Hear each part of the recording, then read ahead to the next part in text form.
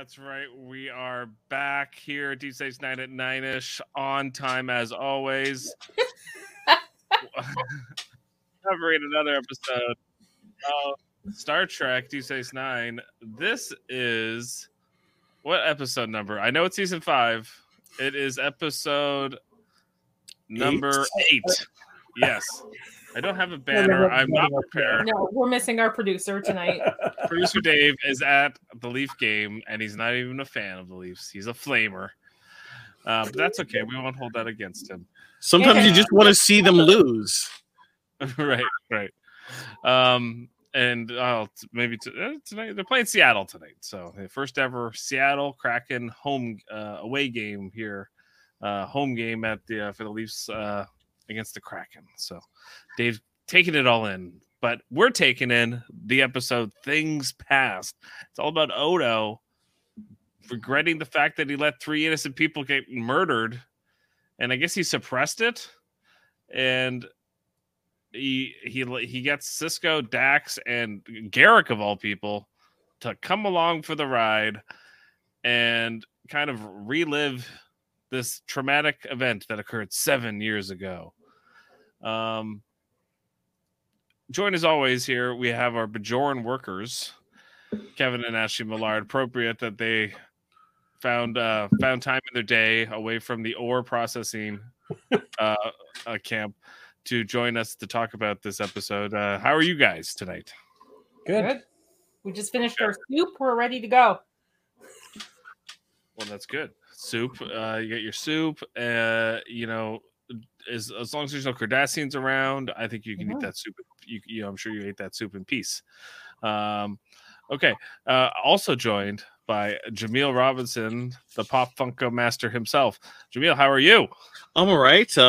I was working in Quarks, aka Davin's podcast, X-rated, and man, one strip of latinum.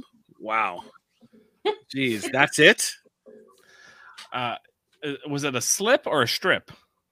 Wasn't it a slip, or was? I think it was a slip. Slip. Well, he gave me the slip. Gave you the slip here over on X-Rated, a sister podcast of this network. Over on Locutors of Trek. Well, Locutors of Trek is separate, like Super Mater Brothers is from Live Long and Podcast. Right, but they're all cousin podcasts, and they all come together, to form one great podcast community. Yes, a family, a family of podcasting, kind of like this episode where we have Odo having to deal with his demons, and him having to lead on his family, like Garrick and Dax. And okay, watching this episode, there's one thing I wanted to bring up where Dax has my favorite line maybe of this episode, where they're like, basically this episode is Hot Tub Time Machine. Right? Yeah. Where they go back in time, but they're in different bodies. I guess in Hot Tub Time Machine, they're in their own bodies, but they look like the current version of themselves to each other, but to everyone else, they look like the past version of, actually, in this case, different people. They look like Bajorans. And at one point, Garrick asked that question. He's like, "Well, why can if I'm a Bajoran, why can you see me as a Cardassian?" And they asked Dax, the science officer, and she just says something to the effect of, "I cannot process this anymore," or something. All out of speculations. I'm all out of speculations. What a line! It's delivered beautifully. That's like Worf. We don't talk about it. We don't talk about it. It's kind of like, I'm dumb and I have nothing to say about this. I know I'm the science officer. I know I'm the one you're supposed to go to for this, but look, I got nothing. So all right, this episode's basically a character study of Odo, and basically at the beginning of the episode, everyone's kind of going like, "Oh no, you're the best, you're the greatest during the occupation. You straddled both sides. You were able to get the Cardassians and the Bajorans to like you, and you were fair but firm. You were the sheriff. You were the law, and you did your job. And you did it well." But then we start digging into what Odo really did and how he had to basically side more with the Cardassians than the Bajorans based on the position that he was in. And that was always something that it's funny how when we look back at it, we put rose-colored glasses on, but the truth is always a lot more sinister than the way we remember history. Kevin and Ashley, is that how you kind of see this episode? It's kind of like this is the reality of history, and sometimes we like to forget about that and glorify certain people's roles. Yeah, for sure. That's definitely what it's about. It's about like Odo. Everybody looks at Odo as this paragon of virtue, right? He's all about justice and all about, but he fucked up. He made a mistake. And I think the reason that they end up where they are is because Odo has always felt guilty about that. It wears on him. Well, I think that's kind of the point too, is like for a real psycho that, that wouldn't wear on them. I think that does show his humanity. That does show Odo's, the fact that he was living through this occupation. He was in a position of power. And even though he tried his best most of the time to do the right thing, there was times where he absolutely could not or did not and chose not to. And at least he regrets it. Jamil, is that kind of how you read this episode as well? Yep, it's the telltale heart we're seeing. Nevermore? Well, that's the Raven. The telltale heart. Just imagine like under the floorboards, there's a dead body there. And he keeps looking at it. And he knows it's there, everyone else doesn't, and it's just wearing at him. And that's where this episode takes us. We're seeing him come to grips and seeing a situation that he knows what's going to happen, but he just can't. He doesn't want to admit it, but at the same time, he can never escape it.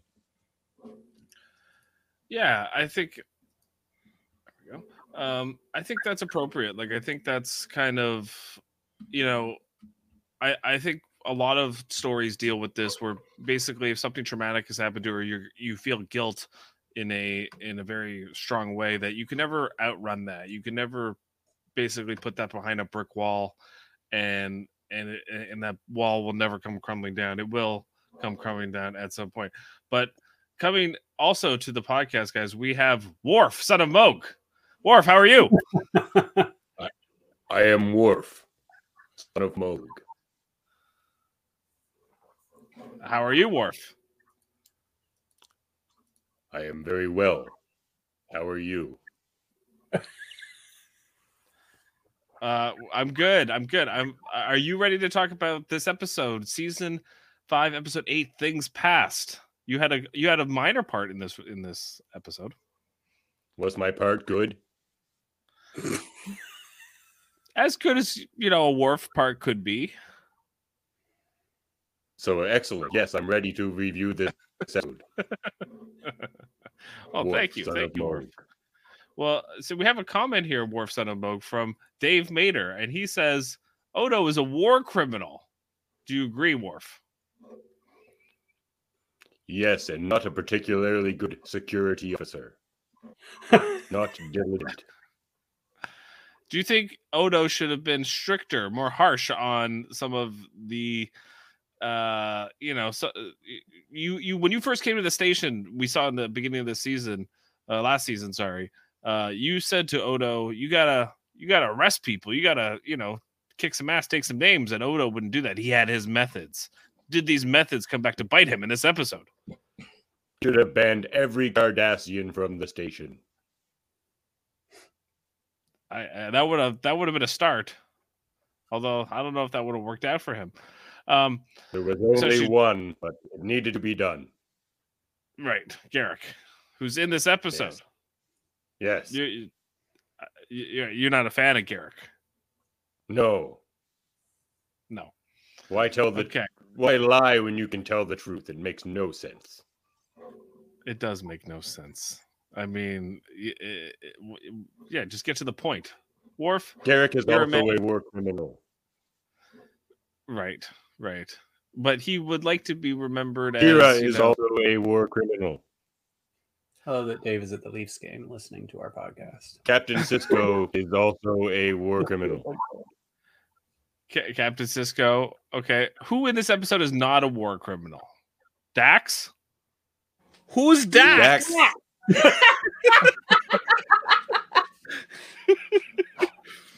Dax was not a war criminal in this particular lifetime. And Right, neither was Jadzia. Worf. But Yes. Ezri, definitely a war criminal. Yes. Right. Okay. Thank you, Worf Son of Moog. We're moving on to Dave also says here Bashir is still not a changeling.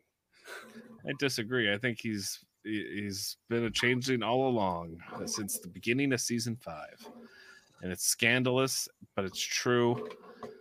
Okay, so all right. One of the things I do really like about this episode is that we get to see some Terok Nor. We get to see what it was like. So basically, apparently they had no lights during the occupation. Lighting was expensive. So I guess they just went with the glow of the Bajoran moons. That's what lit up the station. I'm confused. But what's up with that? Does anyone have a comment about why everything is lit so darkly here in the past? It's only 7 years before. Blow it up on moon. Right.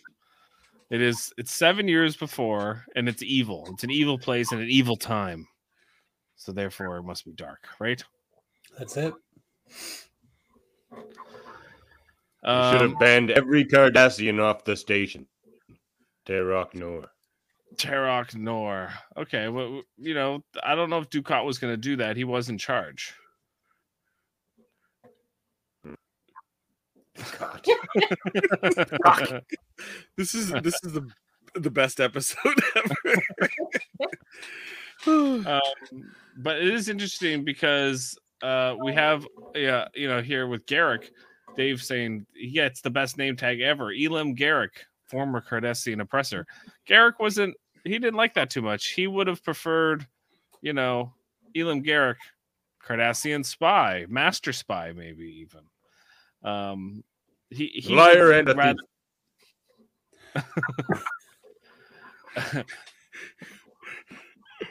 But his septal capillaries were burst. Like when he's bleeding from the head. Like I think we need to show some sympathy here toward Elam Garrick. A Klingon has backup capillaries. This is so good. He thought he was injured. Yes. So right. So he might manifest a tumor of some kind. So if they die in the past, they die in the present. Is this the Matrix? Maybe. It kind of feels a Like little the bit. Matrix. Yeah, it's pretty. I mean, yeah, maybe the Or they'll Matrix. have to unplug them. It's the goo matrix. It's from the Goo Matrix. So it's goo matrix. It is. It's not the goo lake this time. It's just the goo matrix. Yeah, this episode definitely has some It's some similarities. I just love that Dave has enough time to post at least 4 comments. Well, it is the Leafs. Well, it's a Play close without game, honor. and There will be no glory on the ice. I love that until- generally men go to like family functions or out to these things and they have like secret earphones with like the game playing, and he's at a game and he's got like a secret earphone playing the podcast.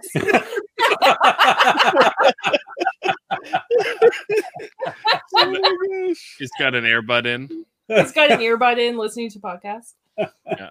And it's out of nowhere. He there's a quiet in the Leaf game, and he goes, "Elam Garrick was a war criminal."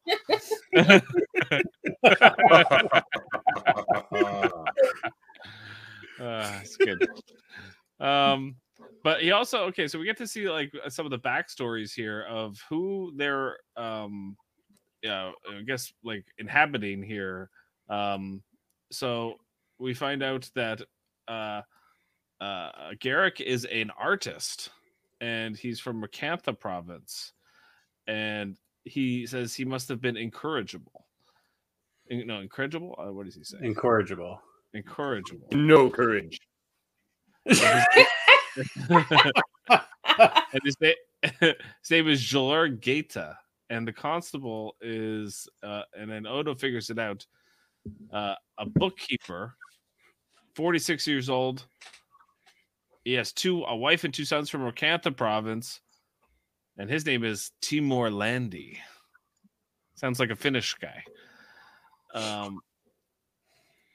Some of the Bajoran names Who's Finnish? have a Finnish ring. Yeah, the Bajoran finish. Right. Okay, so why doesn't Odo at this point tell them what's going on? Like, he waits quite a while. That's when we have Quark kind of come in here and be like, hey, I'm gonna put you to work working at my bar. And we get to kind of see what Quark was like during the occupation, which I don't think we've ever got to see before here. Quark is it seems to me that Quark is really influenced by his surroundings. The type of person he's gonna be is gonna be he's gonna fit in with his surroundings. Mhm. He's adaptable. Yeah. Yeah, like I think no matter what Quark finds himself in, he's going to try and find a way to, like you wouldn't want to be in a situation like this with Quark. He will turn you. Yeah. He's not he'll find very a way to loyal. exploit whatever situation he's in. He'll find a way to exploit it. He'll exploit as much as he can get away with. Yeah. Worf, do you concur that Quark is not to be trusted? A liar and a thief. That's Ferengi. And he pours out very poor prune juice. Yeah. Well, I mean, the least he could do is keep some fresh prune juice on station for you, but he just gives you the replicated stuff. I said chilled. He did. And it's too No, on cold. the Enterprise, I was considered quite humorous. Dave Vader saying, I must be incorrigible. All right. Dave Vader has courage. Dave Vader has courage. Dave Vader, would Dave Vader make a good worker in Quark's establishment? It's 12 hours of work, 2 5-minute breaks. One slip of Latinum. What are you really going to do in the 5 minutes?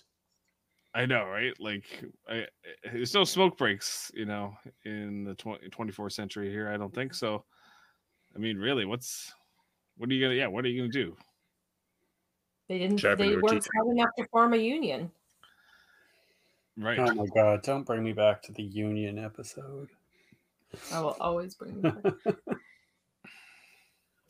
He's still, like Quark, even though he's still kind of nice, like he's not nice, but like he's pleasant, even though he's basically, doing this forced labor amongst these Bajorans.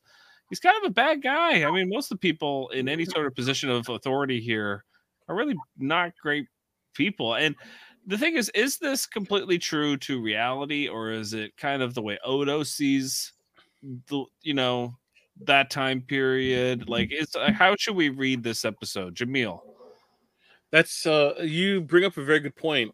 Are we considering that the Gul Dukat that we are introduced to, the looking for a friend poet, I shouldn't say poet, but like looking for a friend, trying to do what's best for the Bajorans, is that really Gul Dukat, or is that Odo's perception of him? And I think it is more on the latter rather than the former. And which to me is a lot more interesting, to think that Odo felt that Gul Dukat isn't all bad, especially at this point, and he felt that there was the person was redeemable. He was trying to do the very best in a very difficult situation, which I I think rings true to Odo's character. So Okay. I'm not 100% convinced that is what Odo thinks, though, because Gul Dukat, all the way through Deep Space Nine, continues to say that he was just trying to do what was best for the Bajorans. That is propaganda that he is constantly saying. So we have no idea what actually happened with Gul Dukat and anyone behind closed doors, because these are Odo's memories. So this is probably what he's imagining went on. And he knows Gul Dukat, everything that comes out of his mouth is trash. Like, he doesn't tell the truth. He spins things for himself to make himself look better. And he said multiple times through the whole series that he was just trying to do his best for the Bajorans. He was keeping them safe. But he wasn't. And we know that. So I don't know if Odo really believes that he was redeemable, but he knows that that's shit that he used to say all the time. Yeah, Well, I think maybe it's something he believed at the time.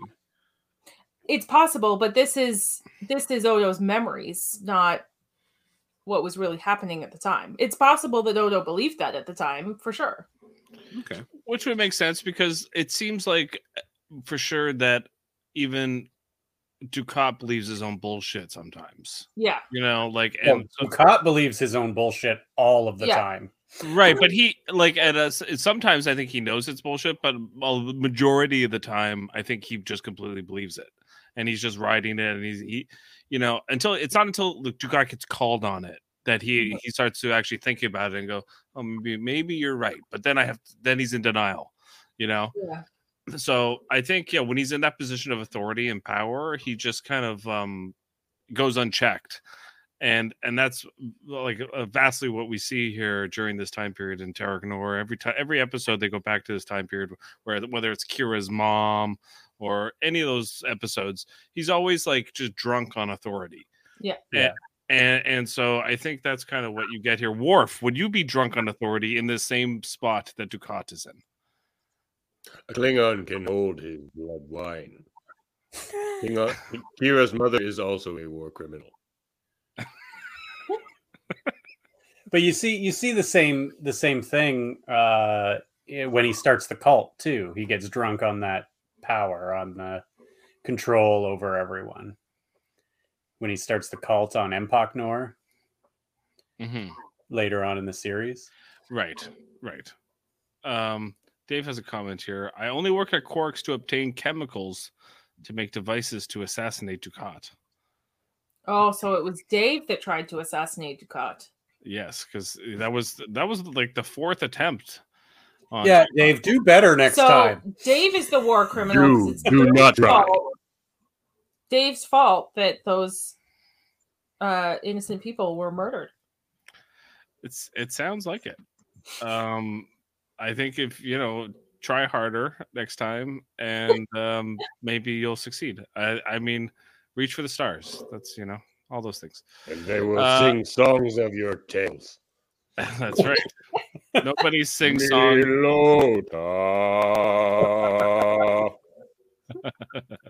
Nobody sings songs for people who failed. You must succeed. No. It's true. Terrible songs. Why is it that all Klingon songs end in tragedy of some sort? Some end in battle. Like this little ditty.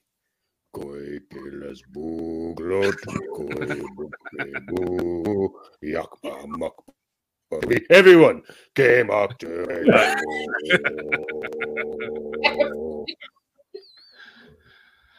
All right, thank you for that little ditty.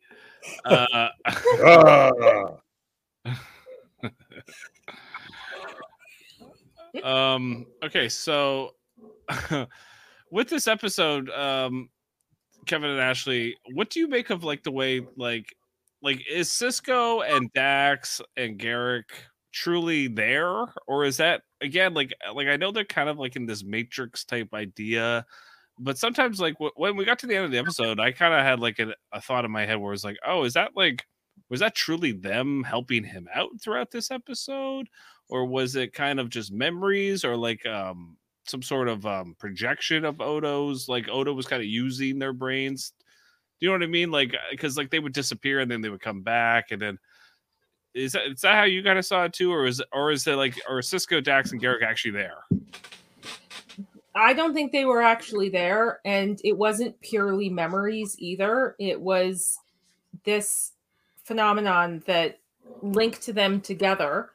And because this is what Odo was thinking about right before this happened, when they were singing his praises about how fair he was during the occupation, that this started to play out.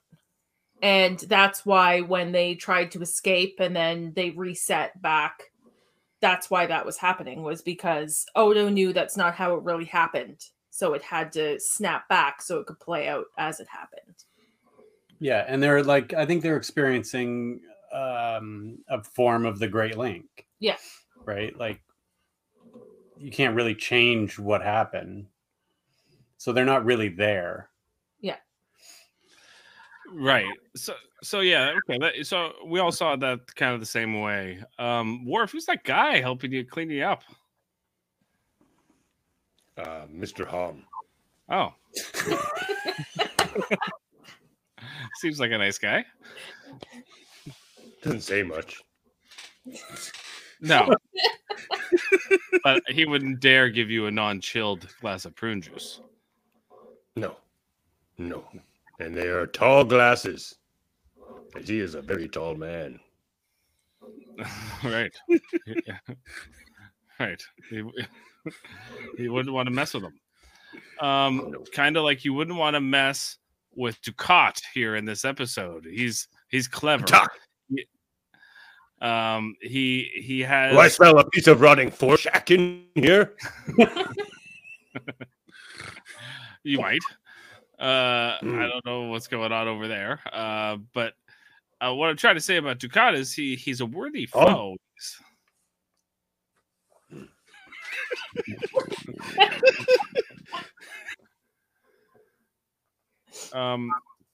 Okay. Trying to do a segue here. I'm trying to figure out where we go here. Can we talk a little bit about what happens Dax? next in the plot? Okay, well, my video file is not cooperating with me. One sec. Okay. Yeah, go ahead. So, just before, so they end up in, Terek Nor, and they're kind of grasping at the situation that they're in, and before they can kind of figure out who they are, Gul Dukat shows up, or a representative Gul Dukat, and takes Dax away. Garrick tries to intervene, and in doing so is struck by the attendant, and is knocked over. Dax gets led away, and we learn that Garrick has access to the control pad, took it off of the guard, and that's when he's able to get the name information for the workers, the three workers that they are. Odo reveals that he knows who these people are because it's a memory, and they start realizing that there might be some inconsistencies in what Odo said versus what they're experiencing right now. I think we're caught up. Jeff, this is where we're at. Okay, so then what ends up happening after that is Dax gets taken to Dukat's office, and he needs a friend. Did you find her fear uncharacteristic? Like, she's trembling and She was playing that up. okay.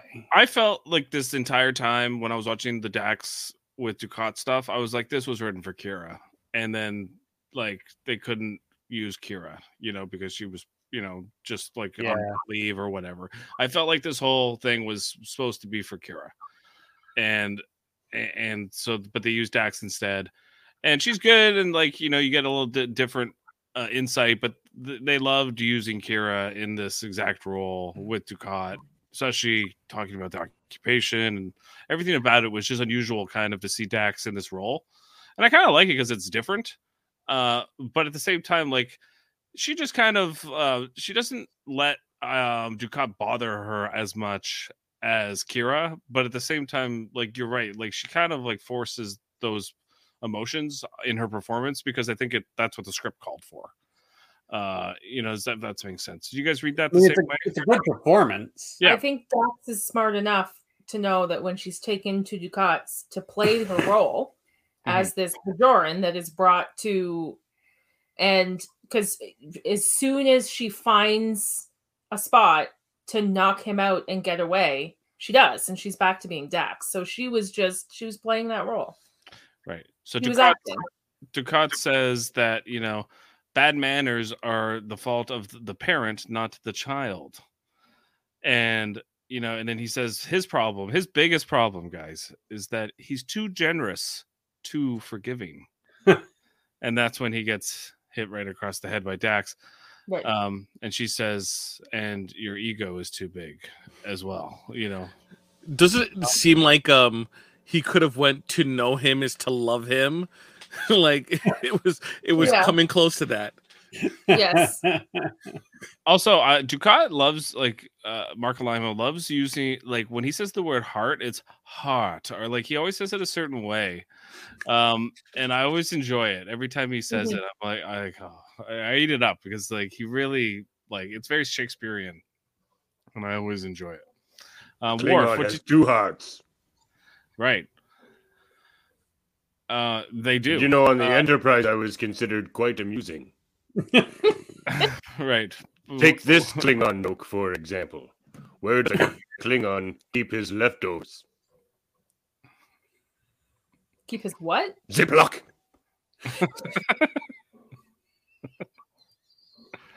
That's maybe why they thought you were so funny. They didn't understand you, so they just laughed along anyway. Ziploc. I don't see Sisko.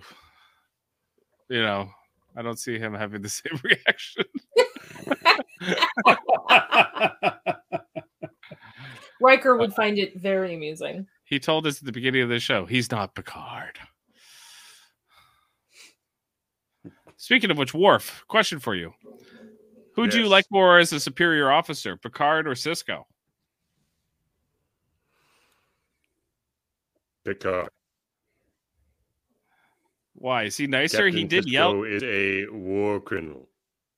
Right. But Picard said you were... Get away with murder, though. Literally. Picard called you a coward. Yes, but if he was any other man, I would have killed him where he stood. That's true. That's the ultimate show. Which I guess must include Captain Sisko. Right. If Sisko called Therefore, Jean-Luc Picard is my favorite superior officer. Okay, unless you count the Riker. The Riker. Well, the Riker. Well, yeah, he helped you out in a few jams. He knows how to have a glorious Klingon time. And he also considers me quite amusing. That's true. He likes, and he'll play poker with you. He will. Can't say that of Sisko or Picard. So yeah, maybe you're right. Maybe Riker is the best superior officer. Take the Klingon joke, for example. What does a Klingon hairstylist often say? What? It is a good day to die. Boo! Boo! That's like a Klingon dad joke. I like that one. Oh wait, yeah. Worf, you are a Klingon dad. Yes. Barely.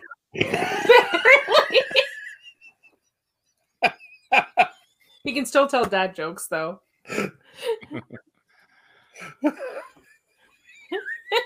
Alexander Roshenko. I don't know if he would have found that joke funny. He wouldn't get it. Alexander is not funny. No, he is not. He's very serious. Every time you see him, he's always upset about something. Okay, so then Dax breaks out Sisko, Garrick, and Odo out of the holding cell because she's just gone away from Ducat. They're hitting him over the head. Then this happens throughout the episode where like they like they're like, okay, we're gonna get out of this, and you still think it's real, like a real world situation. You think they're actually back in time, but they're not. They're in their minds. But so like when they break out of the cell, and then they're they're going after Ducat's personal runabout, and that's their whole plan.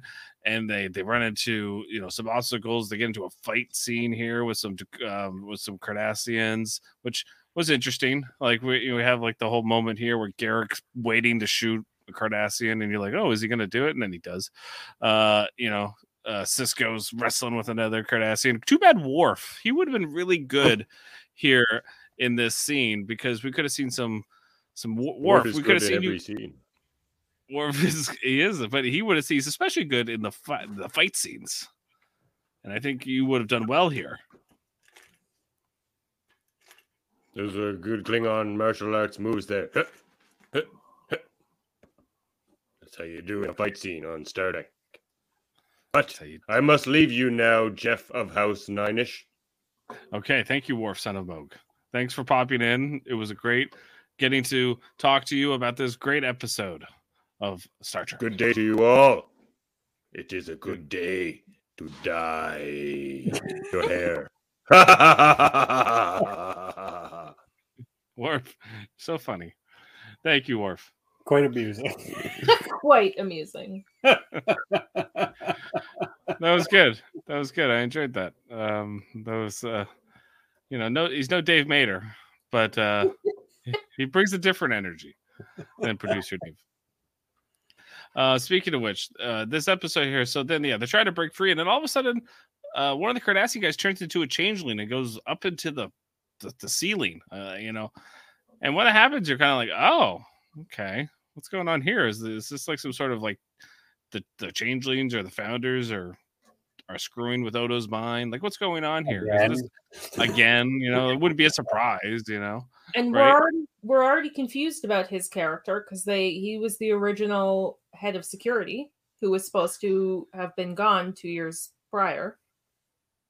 Yeah, exactly. And he is great, played by Kurtwood Smith. Kurtwood Smith has got to have a lot of characters. Yes. He's got to be up there with Jeffrey Yeah, Combs. he's in Star Trek a lot. So that's him as the Cardassian guy. Yes. Yeah, where he said, he says, "I know.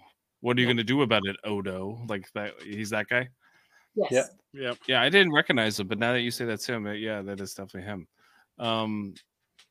Yeah. So, I like this episode because it's kind of like you got to figure it out. It's a little bit like a Sherlock Holmes, detective. That's always the Odo episodes are kind of like this, where it's like a mystery and you got to figure them out. And I always enjoy Odo episodes because they're not, straightforward. They're kind of, like it makes the audience think about what's going on and how, and almost like a problem that needs to be solved. And then also with that morality and rules of law and justice and all these different kind of concepts come in throughout his episodes.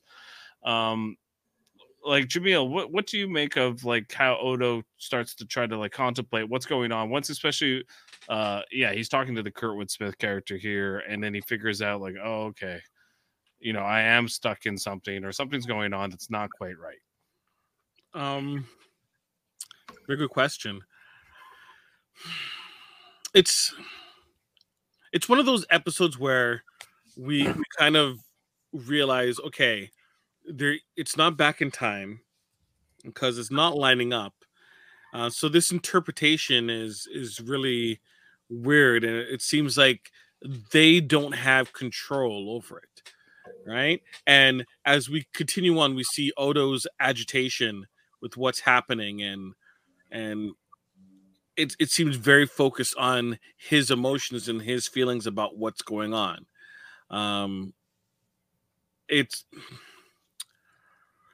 I kind of wish they left that the changeling part earlier on before they went back in the cell, because it kind of muddies the water a little bit narratively wise. It didn't need to be there. It didn't even matter once they reset things. We didn't need to. But they're adding, it's Odo himself adding little clues into the story, because there was the head of security is a changeling. Also, at one point, I think it's when they're sitting down to have the soup in the Bajoran area, he literally has blood on his hands. So they're dropping little clues through the episode. But I felt that if part of the story was that he escaped as a changeling, that would have been one thing. But the fact that that escape never happened. So if they showed that Kurtwood Smith's character as a changeling, like in a different part and not this make-believe section, I felt that would have been a lot clearer in terms of his messaging. So it's not the you're absolutely right. It's not the fact that Kurtwood Smith was a changeling. It was a changeling in that specific sequence, and that he looked. And that he looked like a Cardassian, I thought was interesting too. Like they didn't make him. Once they revealed that he was a changeling, it would have been cool to make Kurtwood Smith look like Odo. And then, but I think that reveal need to be later on as opposed to at that exact moment because there was still more of the revelation to go. Yeah. Right. So yes, but later on, possibly. Right. But then it would have lessened the impact and clues of him being a changeling. So earlier on, right? And then later, right? So Ashley, you're spot on. Good job. Okay. Yeah, so then we get this whole moment, once Kurtwood Smith kind of has this whole interrogation and he calls him Odo, and then it kind of flashes again, and it goes into this moment where the three people get executed, but he saves it from being Garrick, Dax, and Sisko, and then it flashes again, and then it shows the actual, the actual Bajorans that were assassinated on the promenade, and they kind of show Odo he looks so different, when they show him during the actual assassination, the executions. He's got the hood on, he looks so different. He looks almost I don't know, like a conciliary. He doesn't look like he's in charge. I think that's on purpose because he, that's how he views himself. I feel like, but that's the guilt too with him. He should have done something that, because he says throughout this episode, check the ballistics and check this and check that, and and stop being stupid, and this is what you should have done, and you let these people die for nothing. And it pains him. It's like a cop that let it get away. Let a case get away, and couldn't get over it. That's kind of how I see his guilt in this episode. He probably mulled over all of the facts over and over again. So even though not necessarily all of those things could be true, right? It's like, why didn't you look into more that could have led you down the path to understanding that these weren't the culprits, right? He had 1,000,000,001 reasons why there should have been further investigations, and the fact that it was so easily blown off was his character, who felt so right and so righteous, and right, and that's so he feels like he's getting nowhere because he's getting nowhere with himself. But I think it helps highlight his youngness too, because we've heard multiple times about how young he is, and this was a turning point for him. This is where he learned a lesson. This is Odo being in his 30s and looking back at this stupid stuff that he did in his early 20s and going, "Oh my God, I can't believe I did that." So this is a turning point for Odo to become sort of the detective that we always say he's a great detective, but not super great at security. Look, he was standing right next to those people, and they all died. Yeah. So which we're going to talk about in the end when Kira confronts him. Yeah, we are. But so I think what Jamil said is spot on. That he thought that this would never happen to him. The sense of self-righteousness when he was young, like Ashley was saying too, that and then once it did, and he's looking back on it and how young and how dumb he was. But he's also looking at it with the benefit of hindsight, like, you know. And also, the thing about this episode that I find interesting, and maybe Kevin, you can speak to this, is that, like, I think Odo gets off the hook here. Like, yes, he feels responsible, but the audience member, I feel like I don't know. I feel like, well, the Cardassians were the bad guys, and they're the ones who executed them. You know what I mean? Like, I feel like that kind of part kind of lets him off the hook as well. They have to do that because you have to like this character going forward. Right. Right. I think what this and what Deep Space Nine does so well is it shows that in every conflict, every war, nobody, no matter what side you're on, walks away unstained from it. Mhm. Yeah. And everybody does things that they regret that are not, maybe not good, but sometimes necessary. I mean, this is not a case of necessary, but just like that's just what occurs during occupations and wars, and it's, you know, not it necessarily affects everyone. Yeah. Everyone. And it's not necessarily somebody's individual fault, but at the same time, the emotions are absolutely, you know, take over you and definitely affect you and have a cascading effect on everyone around you. And I was actually, when you guys were talking about the Kurtwood Smith character and being a changeling, I was thinking, this is Odo's brain making it this other right character because he doesn't want to reveal what he did. He can't. He's hiding. Yeah, he did. But his brain is telling him, like, you were basically a Cardassian.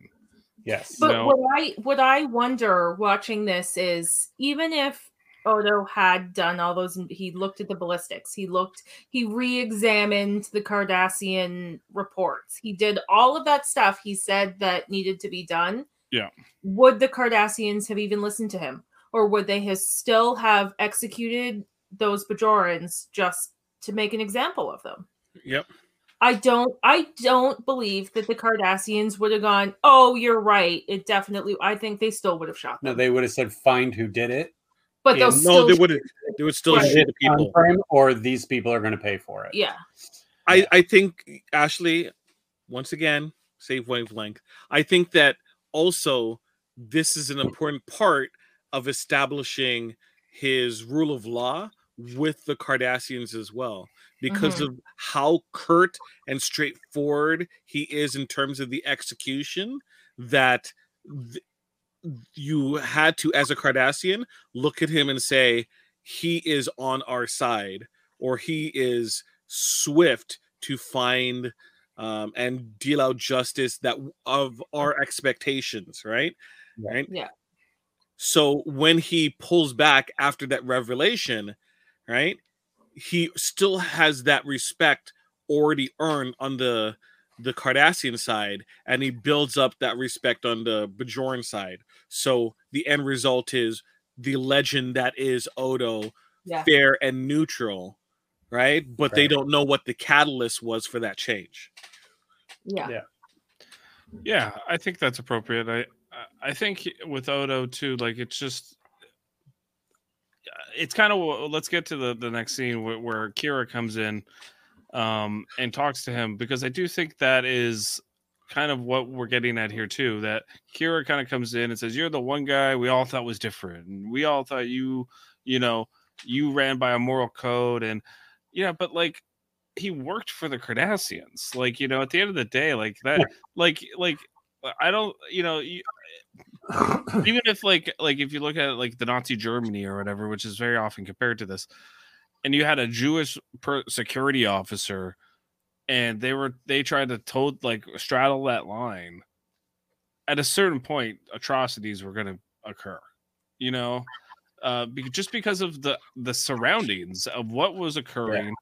And at a certain point, you can have the best intentions, but you're going to there's a theory, like, no matter what organization you join, say you join the police force, or you join an army or whatever, and you go in with the best of intentions, and you want to change that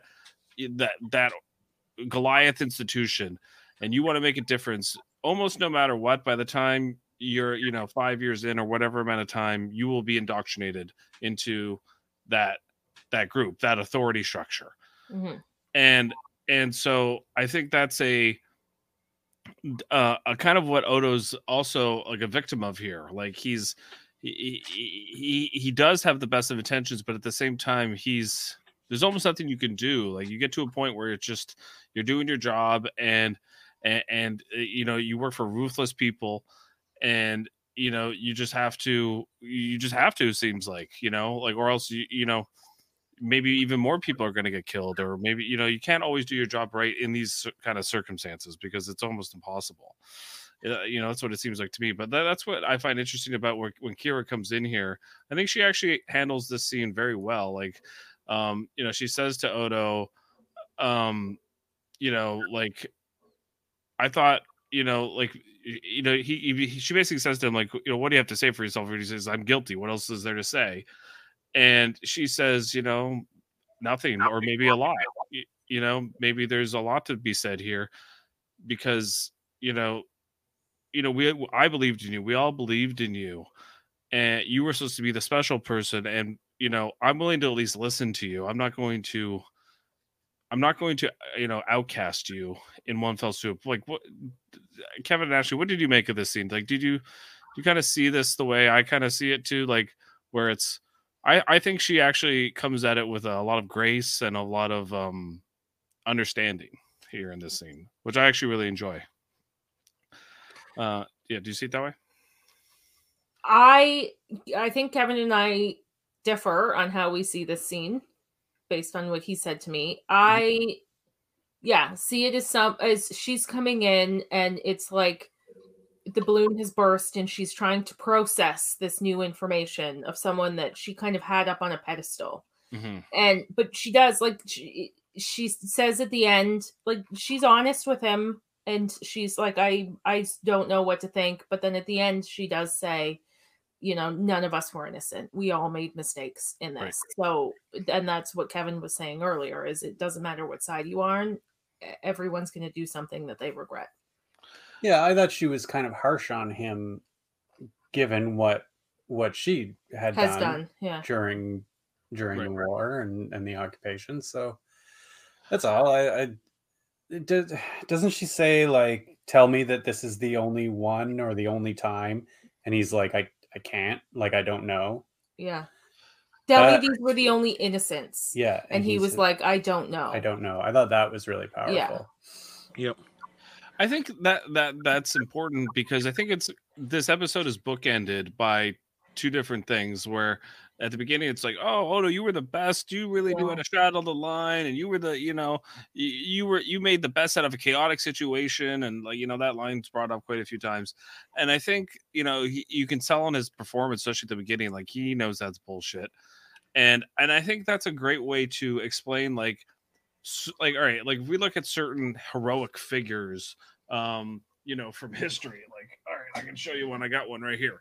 This is Douglas MacArthur. Okay, he was a very a lot of people look at him as a very big hero, a general in World War II, but he's also responsible for a lot of atrocities in Asia during that time, but he was also very good strategically, and had he has a lot of great quotes. But like, this is the thing about putting war heroes on pedestals, like what Kevin said, they're all guilty of something at a certain point. It's inevitable. So, Jamil, how did you read this last scene here with Kira? You're absolutely right. Everyone did a great job of eloquently stating the facts. Kira shouldn't have asked him that question, because the amount of people that stood beside Odo and died, yeah. Yeah. Were they only innocent? Was that the only innocent? Really? No, it's starting to feel like that's where Odo is most at home. You should. It's what Odo does best. Standing beside people who die. It's. I feel that she's kind of a hypocrite in terms of, like, not even just a hypocrite. She's kind of foolish in that regard, because the things that she did to survive, she has come to grips with that situation. you would think she would have a little bit of understanding of what he has had to do as well, right? In a position of power where it's so easy to go in one direction or the other. So him walking away at the end of a war, with the respect of both sides, yeah, you're damn right. He's been pretty fair, I think, if we're looking at it that way. Yeah. I think that's a good way to put it, Jamil. Like I could see how people look at Kira that way, like that she's a hypocrite, but at the same time, I think to me, it's like she was like, I get why they write her the way they do, because she was the resistor. She looked up to people as as heroes that were able to straddle that line too of being friendly to the Bajorans, but also being able to at least help out the Bajorans, but talk to the Cardassians at the same time. And I think that's why Odo was he was the man of justice and was doing the right things, the right thing, looking out for the little guy, the Bajoran. So I understand like the betrayal, like I understand like why she feels that way, but I like I said, I think she comes at it with a great deal of understanding in this conversation, even though she's a little judgmental. I see somebody that's willing to listen in this scene. So I actually quite enjoyed. I thought, like, again, it was very powerful, like you guys were saying. That's kind of always where Kira goes first, right? Like even in the episode with her mother, she's like, she was a collaborator, and she would so she always goes there first. But yeah, it comes around eventually. Yeah, exactly. She has quite a few learning experiences about the occupation and about the resistance. She even in a bunch of different instances is willing to listen to Dukat explain himself. Yeah. And she doesn't like the answers, like, and rightfully so. but she's absolutely willing to hear him out in so I always find Kira, even though she's quick to be judgmental, she's also gets to a point where she's willing to like actually listen and figure out the situation and the history, which I commend. Yeah. Okay. I think we are ready to get to some Double F with Jeff. Okay. We need Worf back to sing. Okay, so I've got the fun facts right here, ready to go, fresh off the press. Dave is probably listening to this and not watching the third period. Okay, this.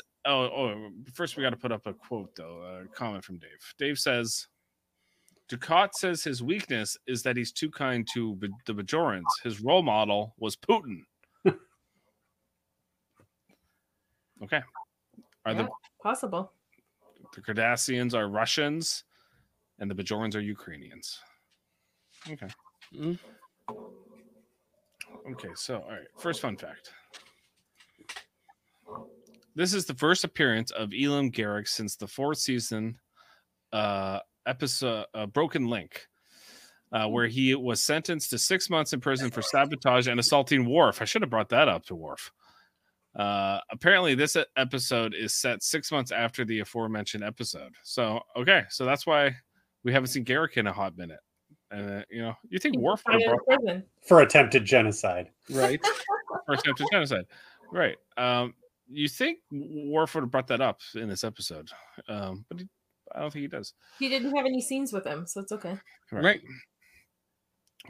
Captain Lavara, a Romulan smuggler, was named after LeVar Burton of The Next Generation. He directed this episode as a way of getting his name into the show. LeVar. Interesting way. LeVar. Okay. I guess close enough. Okay. In this episode, Worf refers to Runabout Pad 1. In all the other episodes, Runabout Pads are identified by letter, not number. Yes. So clearly Worf doesn't know what the hell he's talking about. We have to get him back to answer to this. Okay. This episode was directed by LeVar Burton, Geordi. This is also not Kurtwood Smith's first appearance with the Star Trek franchise. He, before this, had played the Federation president in Star Trek VI, The Undiscovered Country, and he also played Anorax in 2 episodes of Star Trek Voyager in the Year of Hell. He's great in that. He is great in that episode. Okay, trinitrogen chloride is correctly named chlorine azide per IUPAC naming protocols. It is known for explosive decomposition under specific circumstances into associated compounds. Okay. This takes place in 2373. This is the first time a character uses the pejorative spoonheads in reference to the Cardassians, taken from the resembling design on their forehead. Spoonheads. Yeah, I love Garrett's reaction.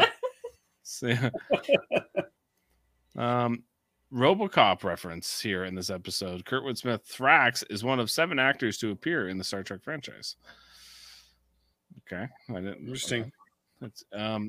This episode has thematic resonance with the second season episode Necessary Evil. Both evoke Odo's memories of life on Terok Nor to reveal a dark secret from the occupation, while Necessary Evil explored dark deeds of Kira's that she had kept hidden from Odo. Things Past reveals a shameful guilt of Odo's that he had kept hidden from her. The final scenes of each episode, both depicting Kira and Odo standing at opposite sides of Odo's desk, while with one trying to come to terms with the actions of the other, are hauntingly similar. Forgot about that episode, but yes. Dax springing Sisko, Odo, and Garak from the holding cell is very similar to Scotty doing the same for Kirk, Spock, and McCoy in The Final Frontier. Especially the shot of her head poking through the hole and delivering a clever line. So that's a little homage to that movie. Did she bump her head on a bulkhead on her way out, though? Right. And also, too bad they didn't sing Row, Row Your Boat at the end of the episode. It's not too bad. I think it is. You wait till the credits start rolling before you make that not too bad comment. There's still time. Let's not see it happen. The identity of the Bajoran woman whom Dax assumes is never revealed. Yeah, because they only risked the 3 people. He was already taken away. It was already taken away. Garak's unconscious body has a nosebleed when he receives a punch to the nose as part of a simulation. Nearly 3 years later, the same idea would be used in The Matrix. Interesting that we called this episode The Matrix. After Neo experiences virtual combat in a simulation, he discovers real bleeding in his mouth upon leaving the simulation. I think there's a lot of comparisons of this episode to The Matrix, guys. Yeah. Very much so. Kind of interesting that this episode precedes it by 2 years.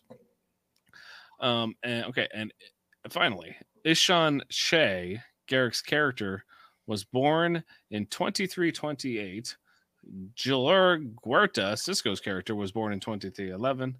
And Timur Landy, Odo's character, was born in 2320. All died in the year 2366, the year this story takes place. And that is it. I think Dave sent over a ratings chart or whatever, didn't he? He did, yeah. I have to bring it up. It's true. Is this it here? Okay. Read it.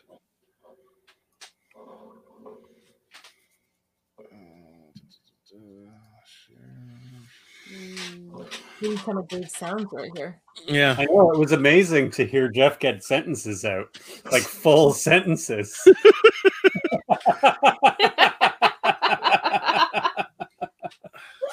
All right, there you go. Okay, here we go.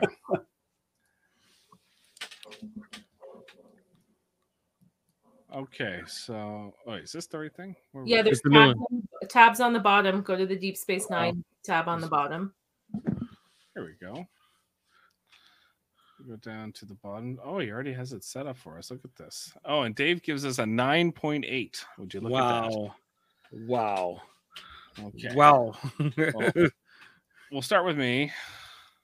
I'm going to give it an 8.8. Real. What do you give this episode? I'm giving it a 7.5. 7.5. Ashley. 10. 10 for Ashley. Evan. 9. 9. And we don't know what Lieutenant Commander Worf. 7.5. Is that what you're giving it? Okay. Ashley, do you have ratings for The Assignment or Nor the Battle to the Strong? Which episodes were those? Okay. The Assignment was... I'm trying to remember. 1 sec. Oh, The Assignment's the one where Keiko goes crazy because she's got the Oh, pop right. in her. Oh yeah, 8.5. 8.5 for that one. Yay. And then let's see, Nor the Battle to the Strong is... Let's see what episode that was. That's the episode where Jake and Bashir are like, right. on a That's medical. Remember all that awkward Jake running. 7. The set. Okay. When the guy hold his guts in. Okay. I don't want to die with my face in the dirt. I don't want to die with my face in the dirt. I'm a man on a mission. Get out of my way. Did you guys enjoy the lack of sound clips tonight? We got to hear you have a complete thought. Right. I think you got sound clips replaced by Worf monologues. That's right. I kind of, it was more like improv. I enjoyed the Worf improv. I had to mute my mic. I was cracking up so much. I'm sorry. Yeah, it was good. No, he was funny. He was right. The Worf is very funny, especially Quite amusing. Quite amusing. quite amusing with the TNG crew specifically. Yes. Okay, so I think that's it for this episode, but we do still have some other things to plug. Ooh. Plug. Okay, so I believe on Mondays they do Ada Prize at 8. Kevin, how's that going? It's going. It's a show. Is it a long road?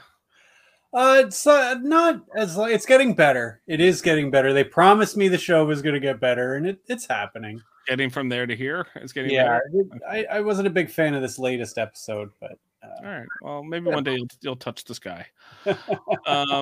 Okay. Also here on Live Long and Podcast, we have Star Trek Radio Theater. We just completed one with Discovery Zone Michael Chan. We also had YouTube's Star Trek star Steve Shives. He joined us. What episode did we do? What was it called, guys? Hide and Q from season 1. Go back and check that out. It's a lot of fun. If you enjoy, we kind of do all sort of wacky voices and we reread the episode, and it's a lot of fun. And we kind of, we do our own quirky thing with it, and it's just throw it in your ear whenever you're working or you're hanging around the house, because I think you'll be cracking up the way we were cracking up tonight with Worf. It's kind of, Davin Skelcorn, he joins us sometimes. Jamil's on it sometimes. We all come on and have some fun. But that's about once a month. Anything else I'm forgetting on Live Long and Podcast? Thursday nights we've got Star Trek Discovery. Right. And Picard, the first episode of Picard came out, so Right. that was just done by Jody and Davin. And there's also Star Trek Prodigy. Yes, which is currently on hiatus. Currently on hiatus.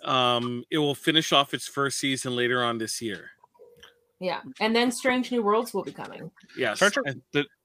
Strange New Worlds will be coming. So that's a lot of episodes, a lot of shows that we're covering.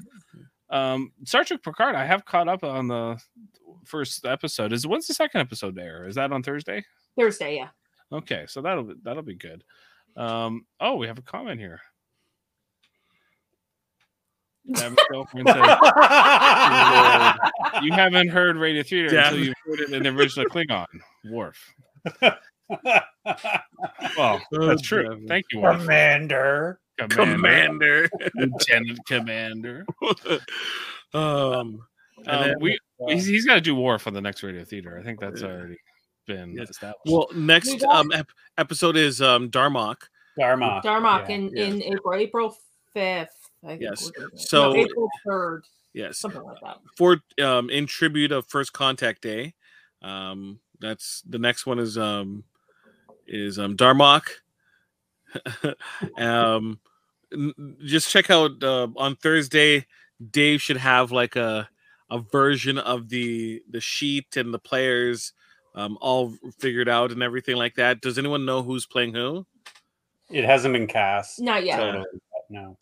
Dave already has it figured out, probably. Or if we would like. He's started working on it, but we don't have final casting yet. Okay. So that's coming up. Then there's also another sister channel, Super Mater Brothers, Right. which reviews television shows, movies, and reality television.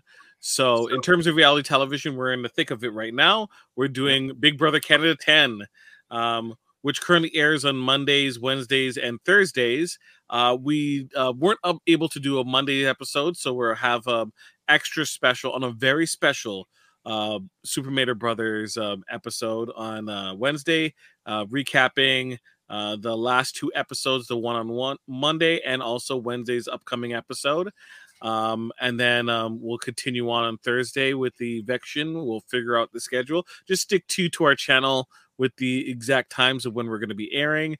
Additionally, this week we have Survivor, which is starting up this week, and we'll have an episode dedicated to Survivor and continue reviewing Survivor each week on Wednesday. But as I mentioned, the reality television portion, Super Mater Brothers also does television. So we've done the MCU from all the way from WandaVision up to the most recent Hawkeye, including we also do the MCU movies. We just did No Way Home.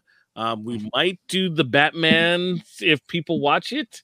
And we have Moon Knight and Doctor Strange coming up just around the corner. Westworld when it comes back.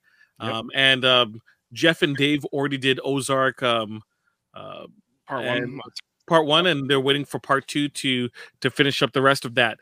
So check that out. Additionally, we have Trivial Debates, which is the last Sunday of every month, and where we have three debaters fight against each other in a battle of wits and wills.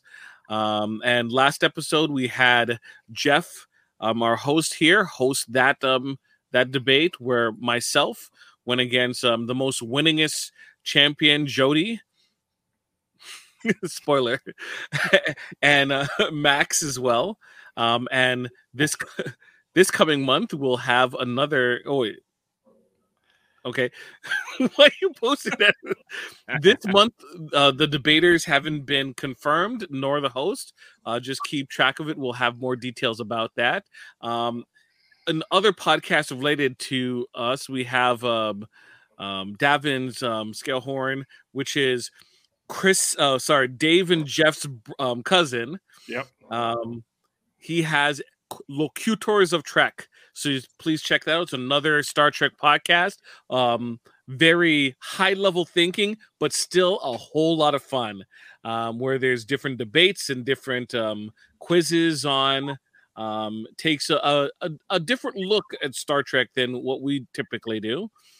Additionally, he has an X-Men the Animated Series podcast called X-Rated, which was just recorded today. I was the special guest for that episode. We did Till Death Do Us Part 2, which is the second episode of the second season. So please check out those two podcasts. Dave's son has a podcast called Let's Talk About Fighting Games under his name, Sam Jerka. Right. And he does it with other people whose tagline names I have no clue. One of them was Paranoia. Paranoia and Super Smash Seths or something. Right. I don't know. So that's they pretty talk good plug, either way. Yeah. And then lastly, Michael Chan has his podcast called The Hellhounds of Horror. So I don't remember what it is. Hellbound. Yes. Hellbound. It's a horror podcast. Yes, it's a horror podcast where they talk about various horror properties, featuring Radio Theater Zone, Michael Chan. And that's it. Well, thank you, Jamil, for all those plugs. So if you're interested in any of those things, check those out. We're on YouTube, we're on Twitch, we're on Facebook.